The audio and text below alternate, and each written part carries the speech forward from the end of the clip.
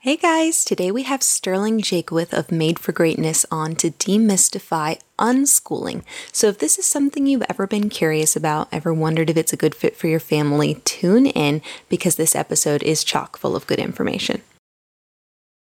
Hey there, Mama. This is True Presence, the podcast where Catholic moms like you and me learn to be embodied souls. St. Catherine of Siena said, "Be who you were meant to be, and you will set the world on fire." In the midst of hurry, worry, and social media, we're doing a 180 and focusing on real presence, communion, connection, natural living, and bringing eternity into our hearts and homes. I'm your host, Kelsey, and I'm so glad you're here.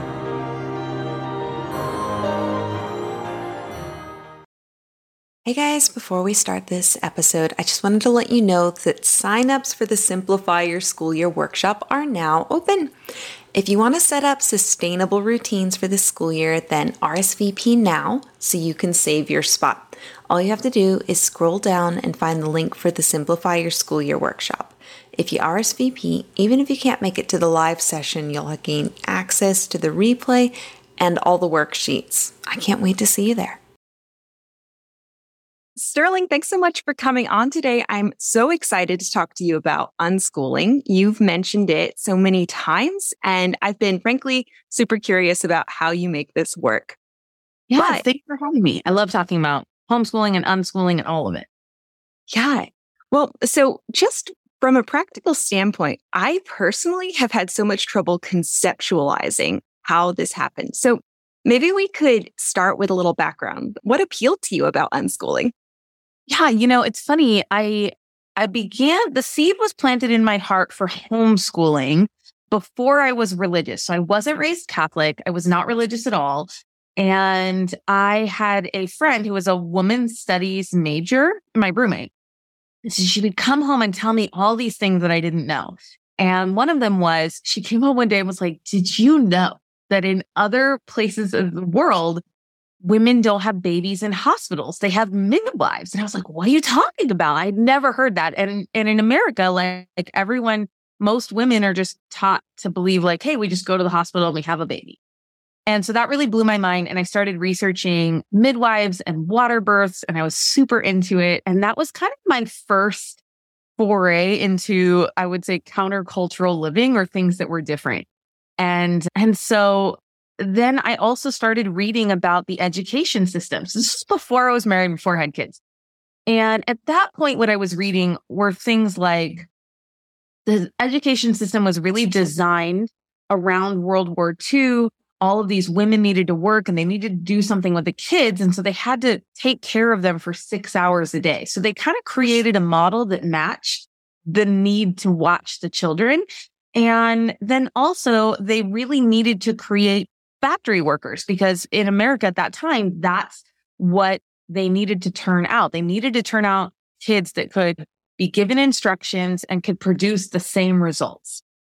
And so I was reading some books around, hey, kids don't need to be in school for that long and they can learn what they need to learn in a much shorter amount of time. And we can teach them more things even than school. And it's kind of weird that we group them by age. Nowhere else in our life are we ever grouped by age.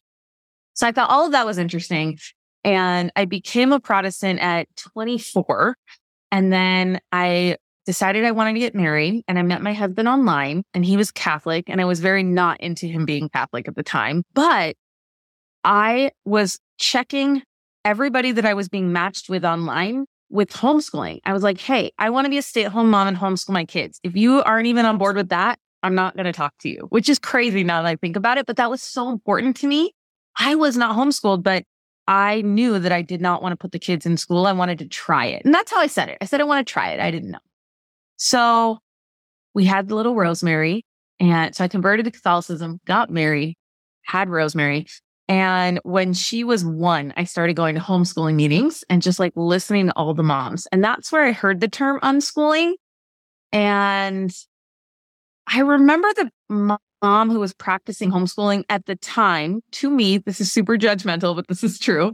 I was just like, oh, it seems like she's kind of a mess and drowning and doesn't do school with her kids at all. And is just calling it unschooling. And I think that is the danger of unschooling. So I kind of put that in the background for a little bit.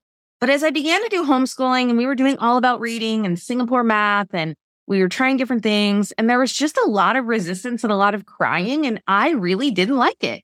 I was like, I don't like this at all. But I also didn't want to put the kids in school yet. And so that's when I started researching a little bit more about unschooling. So unschooling is the idea of child-led learning, where instead of books and you deciding the curriculum and saying, here's our schedule, you just follow the children with what their interests are. And then naturally, whatever they're interested in, you can teach them school through that interest. So for example, my oldest daughter is very into chickens. We moved up here. She wanted to get chickens. So we just make everything about chickens, all her math, taking care of the chickens. She reads, she's 12, so she reads well now. But, it's a lovely way to take the stress off of the mom and to follow the kids. And the last thing I'll say, and then you can ask me more questions, is it feels really risky. And I tell people that it looks worse before it looks better. It looks like your kids are behind because in a lot of ways, school is a parlor trick, right? So if your sister sends her kids to school and they come home with beautiful projects and memorized poems, they look like they're learning a lot. And in one way, they are, but they've just memorized a bunch of things. And so your kids, if you're unschooling, look behind for maybe 3 or 4 years. So you have to really trust the process and hold on to yourself because it doesn't look good in the beginning. And then it's like this exponential curve where you have these incredibly well-rounded kids, because that's just what happens when you instill the love of learning in them and you just follow what they're interested in. So we've been doing it for maybe 4 or 5 years now. So we did do, straight workbooks at the kitchen table, kind of homeschooling for a long time. But I've been really happy with unschooling since we've been doing it. Well, that really does kind of summarize so much of what my initial, concern was with the idea of it, because from the outside, it does look chaotic and disorganized. And I think my first impression of it was that unschooling kids are basically playing hooky all day. But a few years ago, I met this doctor who is one of the most well-rounded people I've ever met. Like he's so, so well educated. He runs a charity. He's like an amazing dad, super involved with his kids' lives. He runs marathons. And I was like, okay, you are the counterexample to my unschooling paradigm here. So maybe there's something to this. But how do you bring order and intentionality to what could be so chaotic? Yeah. So my husband has a PhD in chemistry, and I had to pitch this hard to him. He was just like, what? No. And I said, when you are a good unschooler, it takes almost the same effort for the mom as regular school because you have to be so attuned to each child. And it's like a game to figure out how to notice what they're into and then how to make that about math or reading or social studies. So I think there's probably a bad way that you can unschool, just like there's a bad way that you can homeschool or a bad way that you send your kids to school, right? Like there's a spectrum for everything.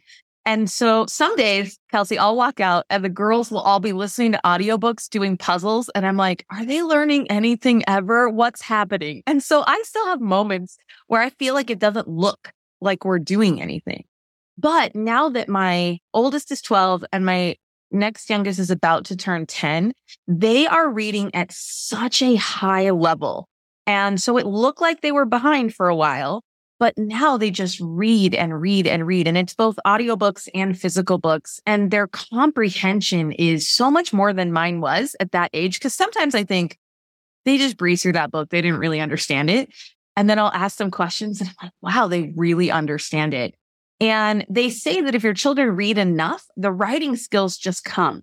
And that was a big leap of faith for me too, because my girls really did not like handwriting and writing paragraphs. Every time we tried to do that, we did IEW's Writing with Excellence. And I actually really liked that program, but they were not into it. And so I was worried. But now they write at such a mature level. And so maybe their punctuation isn't great, but I know that's going to shake out by the time they're 18. And that's really the concept behind unschooling, is that they just catch up so fast. Like if you did nothing with your kids until they were 10, you could teach them basic math in like 1 week, right? They do it so much faster later. And so I really feel like a lot of homeschooling and the challenges that come from homeschooling are about moms wanting to feel good about themselves, which I totally understand. So I'm not saying that's a bad thing. Like, I get it. I get that we want to feel like we're doing a good job. But even homeschooling and the way that we do it is kind of set up to make us feel good. It does feel better when there's like boxes to check and things to say, well, look, I have progress written here on this piece of paper. And it does sound like it's a huge leap of faith to just trust that process. Mm-hmm. What do you do with kids who aren't reading yet? Do you actually like sit down and teach them to read? Because I can see how unschooling would work with readers. Like, yes, they do absorb so much through reading. But what about before then? Yeah. And it's true. I would say that I like traditionally homeschooled the first two girls, so they learned how to read with All About Reading. But my next one, I did not. And I did not spend a ton of time with her. And first of all, I will say my rule is that they have to ask. They have to start asking to read. And my 6-year-old boy, or he's almost 6, he'll be 6 in 2 months, has started asking me, can you teach me to read? And I'm like, yes, that's what you're looking for unschooling wise. I want no fight. They've got to be into it and they've got to want to do it. Now, that's different than if they sign up for something. I do make them push through certain commitments, but certainly for reading, I want them to be really interested on their own. And so for the next girl, who's now 7, she didn't really learn to read well until just recently. Just recently at 7. So you have to watch all of your friends teach their kids to read at 5 and have them look like better readers at 6. And then she really looked behind, which I'll admit was a combination of she wasn't interested at 5. She was interested a little bit later. And I was kind of busy. And I was like, I don't really have a lot of time, because that is one thing that takes a lot of time. You really have to sit with them and go over the letters. And so I remember when she was 6 having that thought, like, oh, I should spend more time reading with her. But I was growing my business and we had just moved up here. And then when I did sit down with her, it went so fast because she was just a little bit older. And we were just reading some Magic Treehouse books. And I was sitting next to her, just catching a couple funny words like Pennsylvania. But she was reading very well. And I thought, oh, I shouldn't have worried. Like, she is reading very well. And I know that she's very smart and that it's likely that she will read as well as her sisters. What I'm a little unsure about are the boys, because I have never taught boys yet how to read. So my oldest boy is 5, almost 6. And I'm curious to see if schooling is different, if they'll sit for it. I heard in that homeschooling group that I started going to, and Rose was just one, a lot of boys who were really not reading until 7, 8, 9. And that gave me a lot of peace that it does tend to shake out. And so I can't speak to homeschooling the boys yet, although I will say Forrest is asking me, and so I will start trying to teach him. Well, that's awesome. I mean, I can offer you a little reassurance. My son is 7, just about to turn 8, and he just made that big leap into really fluent literacy. Yeah. And he's reading books all the time now. So he was not that interested in learning to read when he was 5, and then last year just really wanted to dig in. How did you feel about watching him or waiting, or did you think it was behind? Well, so one of the things that's kind of an interesting thing for my family is my eldest actually has dyslexia. And so reading was such a complicated process to teach her. And she does read very well now. But because I could see that he didn't, it actually felt kind of easy in comparison, even though there was a little bit of a time lag there. And I just could see he was starting to put the pieces together and trust the process, as you say. Yeah. Awesome. I love that. Yeah. Now, what do you do in terms of like, what kind of guidance do you offer your kids? Like, do you guys ever make work plans? How do you decide what resources they need? Yeah. So every quarter I sit down and I say, what do you want to learn? And that's how I phrase it. What do you want to learn? And sometimes it's art. Sometimes a lot for my 8-year-old, it's usually animals. She'll just be like, I love dolphins. And I'm like, great, we'll learn about dolphins for a little bit. And then just recently, I've been letting my 12-year-old use a computer. So we really didn't let them use computers for a long time. And so we're like opening up the world a little bit to her, and she wanted to incubate chickens. So we have chickens, but we've never grown our own.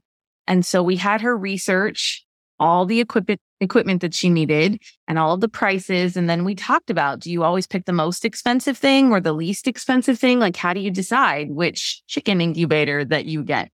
And then she made a list and told us, okay, this is what I need and this is how much it's going to cost. And we ordered it. And she just went through that. I think it takes about 30 days to incubate them. And I just hatched last week. So that was really fun. I'll bet she was so proud of that. Yeah, it was really great. And so I think it looks really good at 12. But my almost 10-year-old, I would just say she's just kind of a joyful child who flips from thing to thing. And I'm just okay with that right now. And we like Night Zookeeper, it's an online, I don't know if game's the right word, and they have to write stories. They basically have to create animals for this zoo, and then they write stories. But what I like about it is there's real tutors in the program who will give them feedback on their work. And so the girls love it because it feels they get to do whatever they want and they get to make up stories about these animals. But then the tutor will come in and be like, hey, you need a comma here. Or, and they'll say, write a story with this verb. So they get some kind of basic grammar things through that program. And so as I'm thinking about Poppy, that's kind of, she does Night Zookeeper, she reads, she does puzzles, they do a lot of art and they play outside a lot. That sounds like a really great program. I might have to actually look into that because we're hitting that age where my kids need to be practicing their writing a little more. Yeah, I was zero screens for a while. I was just scared of it for me, honestly. And I was scared about managing it. And it was just last year that we were like, okay, we're going to try it. I told them all, I was like, if I don't like it, I'm taking it away. So this is not a permanent thing. If you guys look like zombies or if you start fighting with me or just any of it.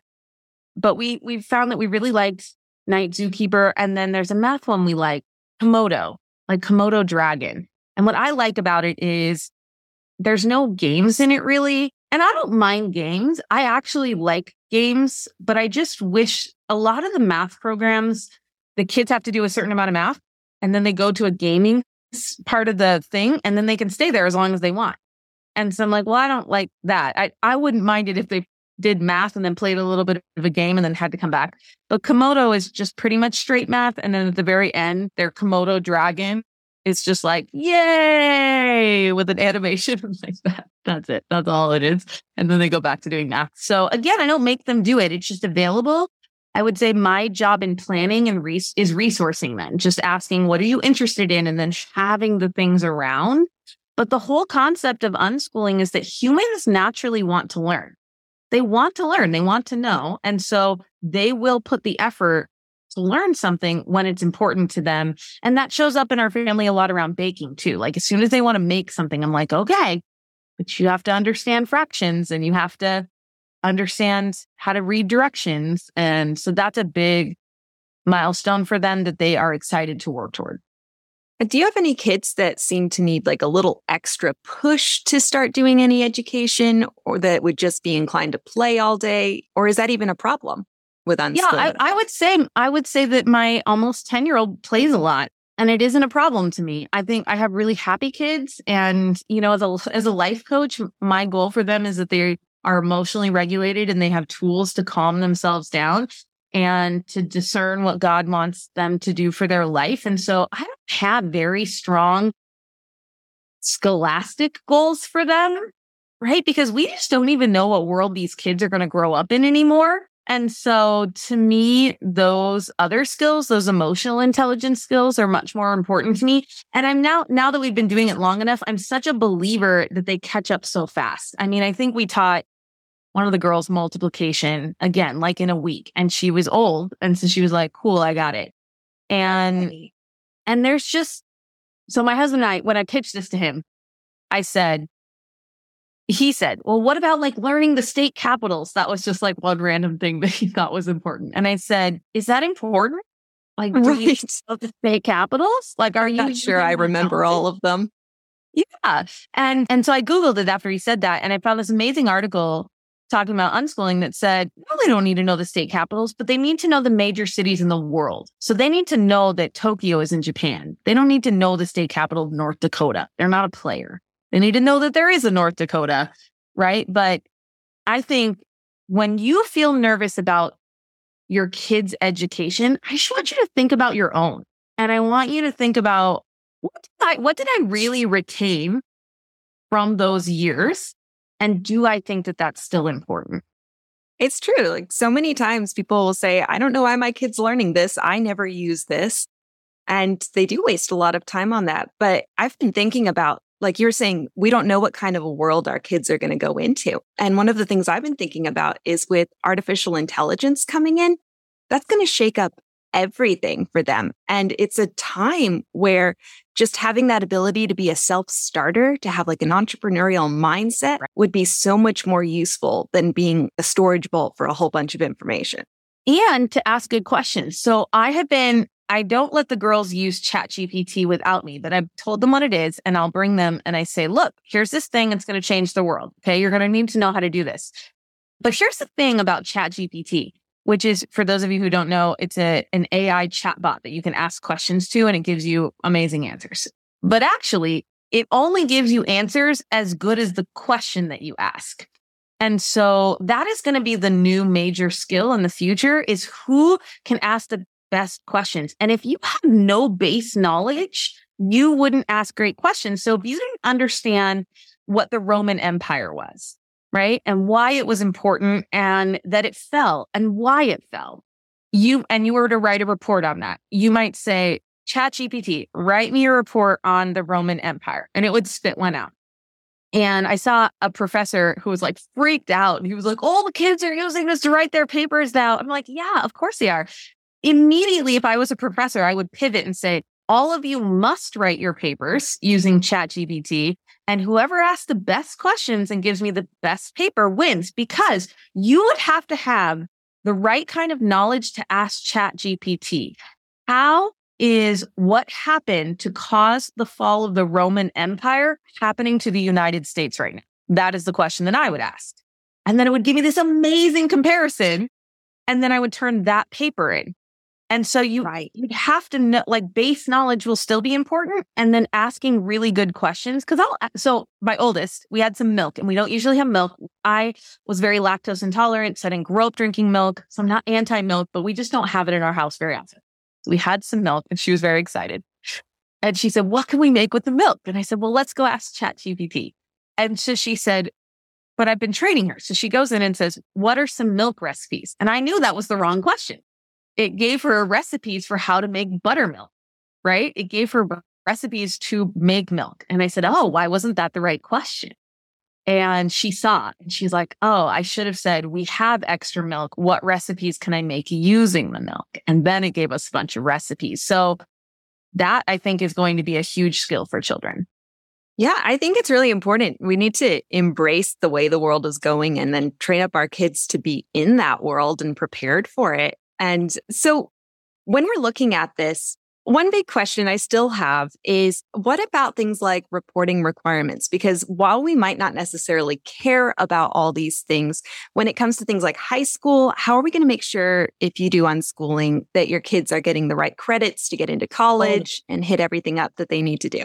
Totally. So every time someone asks me that, I'm like, oh, are we still sending kids to college? Is that a thing? Are we all still, believing this $40,000 a year for a subpar education thing?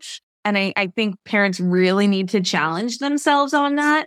But I have a friend whose son wants to be a autopsy doctor. I forget the name of the people who do autopsies on people. And he's always wanted to do that. And so that job requires medical education in college. So if I had a kid that was trending that way, either hard sciences or any of the things that require school, one, that means they're interested in it, right? If they're interested in it, then I would tell them, okay, well, then you're going to have to take, the SATs and you're going to have to get a really good score. So first, I would teach them about test taking. Test taking in and of itself is a skill. So that would be the first thing that we would learn. And that would be fun. Learning how to take tests and beat the test would be fun. And I would build that up before I taught the SATs.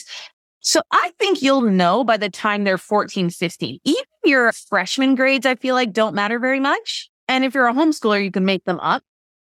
But I did 2 years of college while I was in high school. So I did one of those dual enrollment programs. So if I had a kid that wanted to do that, I would sign them up for that. I would be like, hey, you should knock out English 101 when you're 17 and just get credits for it. And then I wouldn't worry about the credits. So I think it's a solvable problem if you are attuned to your kid and you know what they want.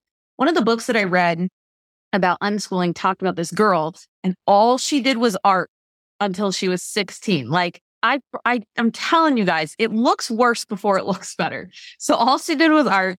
And then she was like, hey, I want to go to NYU and study art. And her parents were like, yeah, that's a pretty hard school to get into. Here's what you'll have to do. And she just put her head down and did it because she wanted to. And that's really what unschooling does, is it creates children who want to learn and figure it out. And in the end, I think that is the most marketable skill that there is. That's awesome. And I think it's so true. It's so true. We really do need to rethink the whole college is the path to success thing too. I mean, the job market's reflecting that right now too. People want people with actual skills, and college isn't necessarily giving that to people anymore. Yeah, I've had 14. No, he's not 14. He's 17-year-old asked me about business school because I have a finance degree. And he was like, oh, should I go to business school? I was like, for sure, no. He wanted to be an entrepreneur. I was like, I will just give you a list of 100 amazing business books and you should just read those. And then you will have a better entrepreneurial education than if you went and spent 4 years getting a finance degree. Yep, that's a really good idea. A better way to do it for sure. College doesn't prepare you for entrepreneurship. No, and again, there are some jobs that really need college. I'm not against college, but I want the kid to really know, and I want to line it up. You know, what's the investment? What's the return on that? Can we get it any other way? And if the answer is no, if you want to be a vet, there's one way to be a vet. There's not multiple ways to be a vet. And so, you know, you're signing yourself up for college, but then the kid should be motivated enough to do what it takes to go through it. Well, and that makes sense because think about how many people, like, they sign up, they go to college, and then they drop out after a year because, you know, it isn't something they had a clear plan for what they were going to study and learn. They're not motivated. They just think of it as something they have to do, or that is, you know, what people do. Yeah. And they don't have any motivation to keep sticking it out through to the end. Yeah. Now, were there any resources or books that you particularly loved when you decided to start unschooling that might be helpful to our listeners? You know, I love Elizabeth Foss's book, which isn't about unschooling, but I feel like she has a very loose take on homeschooling and following the kids. It's called Real Learning Revisited. And I really love that one. There aren't actually great unschooling books. It's actually better to read blog articles about it. So I would just encourage people to Google unschooling or to put unschooling in YouTube. There is a family who has a YouTube account called Norp. Their last name is Norp, K-N-O-R-P, Norp and South. And they traveled around in an RV and unschooled their kids. And they really talked about that experience. And they had a lot of kids because when I first considered doing it, I thought, oh yeah, I bet it's easy to unschool 2 kids. And I kind of was worried that unschooling 6 kids would be hard.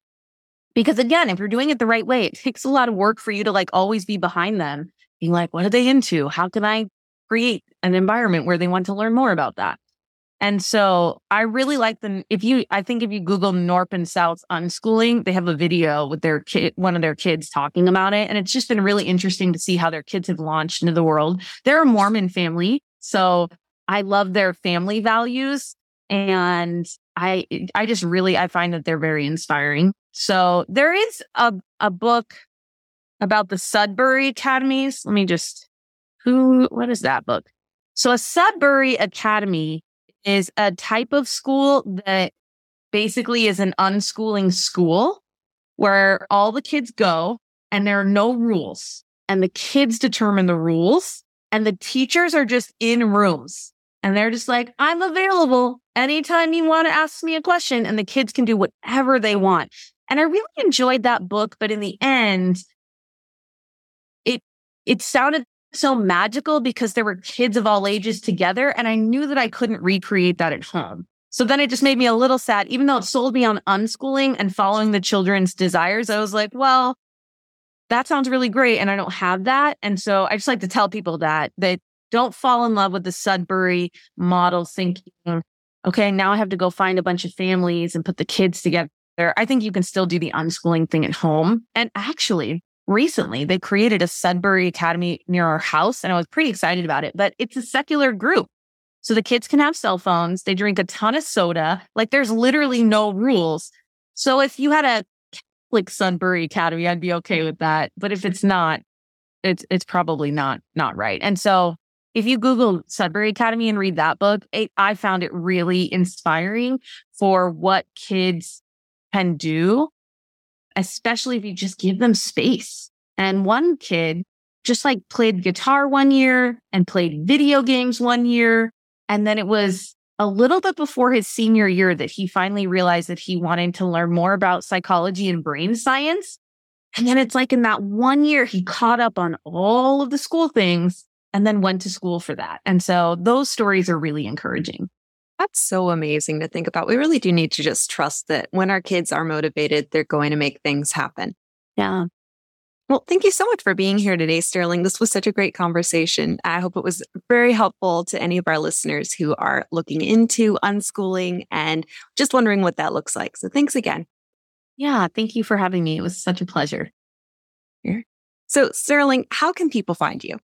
Yeah. So I run a life coaching membership for Catholic moms to help them with emotional regulation, just like I do with my kids. I teach them how to calm down and have more peace because we are much better problem solvers and much better moms when we are calm. So you can learn all about that at madeforgreatness.co. And we also have a podcast that has the same name, Made for Greatness. So you guys can check that out. And guys, I have to say, I've been in their master's program and benefited so much from it. So make sure you check them out. All right, friends, if you liked this episode, one of the ways that we can get more awesome guests on this show is if you leave a review. So scroll to the bottom of this episode where the reviews are and hit those stars and then write me a little message about what your favorite episode was. I promise to read every single review and keep trying to get you the guests and information that helps you through this mission of motherhood.